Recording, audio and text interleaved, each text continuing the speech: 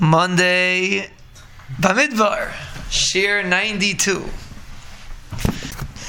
The brain is the most complex of all organs.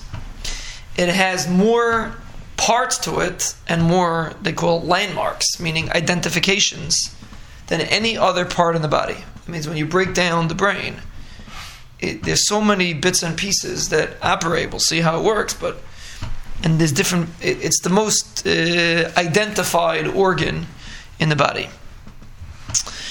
The brain is wrinkled to give it more surface area because you want to have more brain. So as opposed to the brain being stretched out, it's wrinkled, which is similar we have by the intestines, are also wrinkled for the same reason, to give it more surface area. Patterns of the grooves and ridges in the brain are distinctive in every individual, like fingerprints. Meaning, just like your fingerprint, you're the only one with that fingerprint. The wrinkles in your brain are meyuchad to you.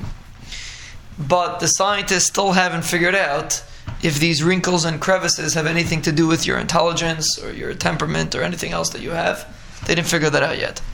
But the way a person's brain is wrinkled it defines who the person is.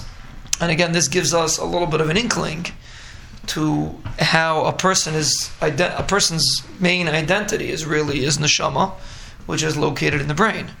And therefore, the brain itself, the way the brain is folded over and set up, even the mashu differences is different than every person, because your identity is identified by your brain.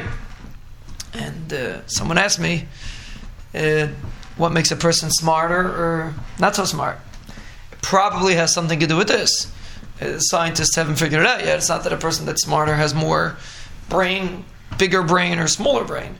For whatever reason, the brain is set up in a way that things just move faster, or people have a stronger memory, or etc. We'll see different parts of the brain focus on different parts, different movements in the body. But this itself, that the brain is set up specifically for that individual, is an amazing thing for a person to think about.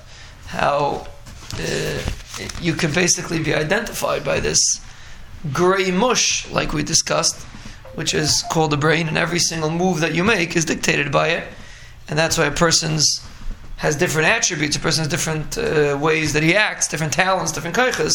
It is all built on the way a person's brain is set up.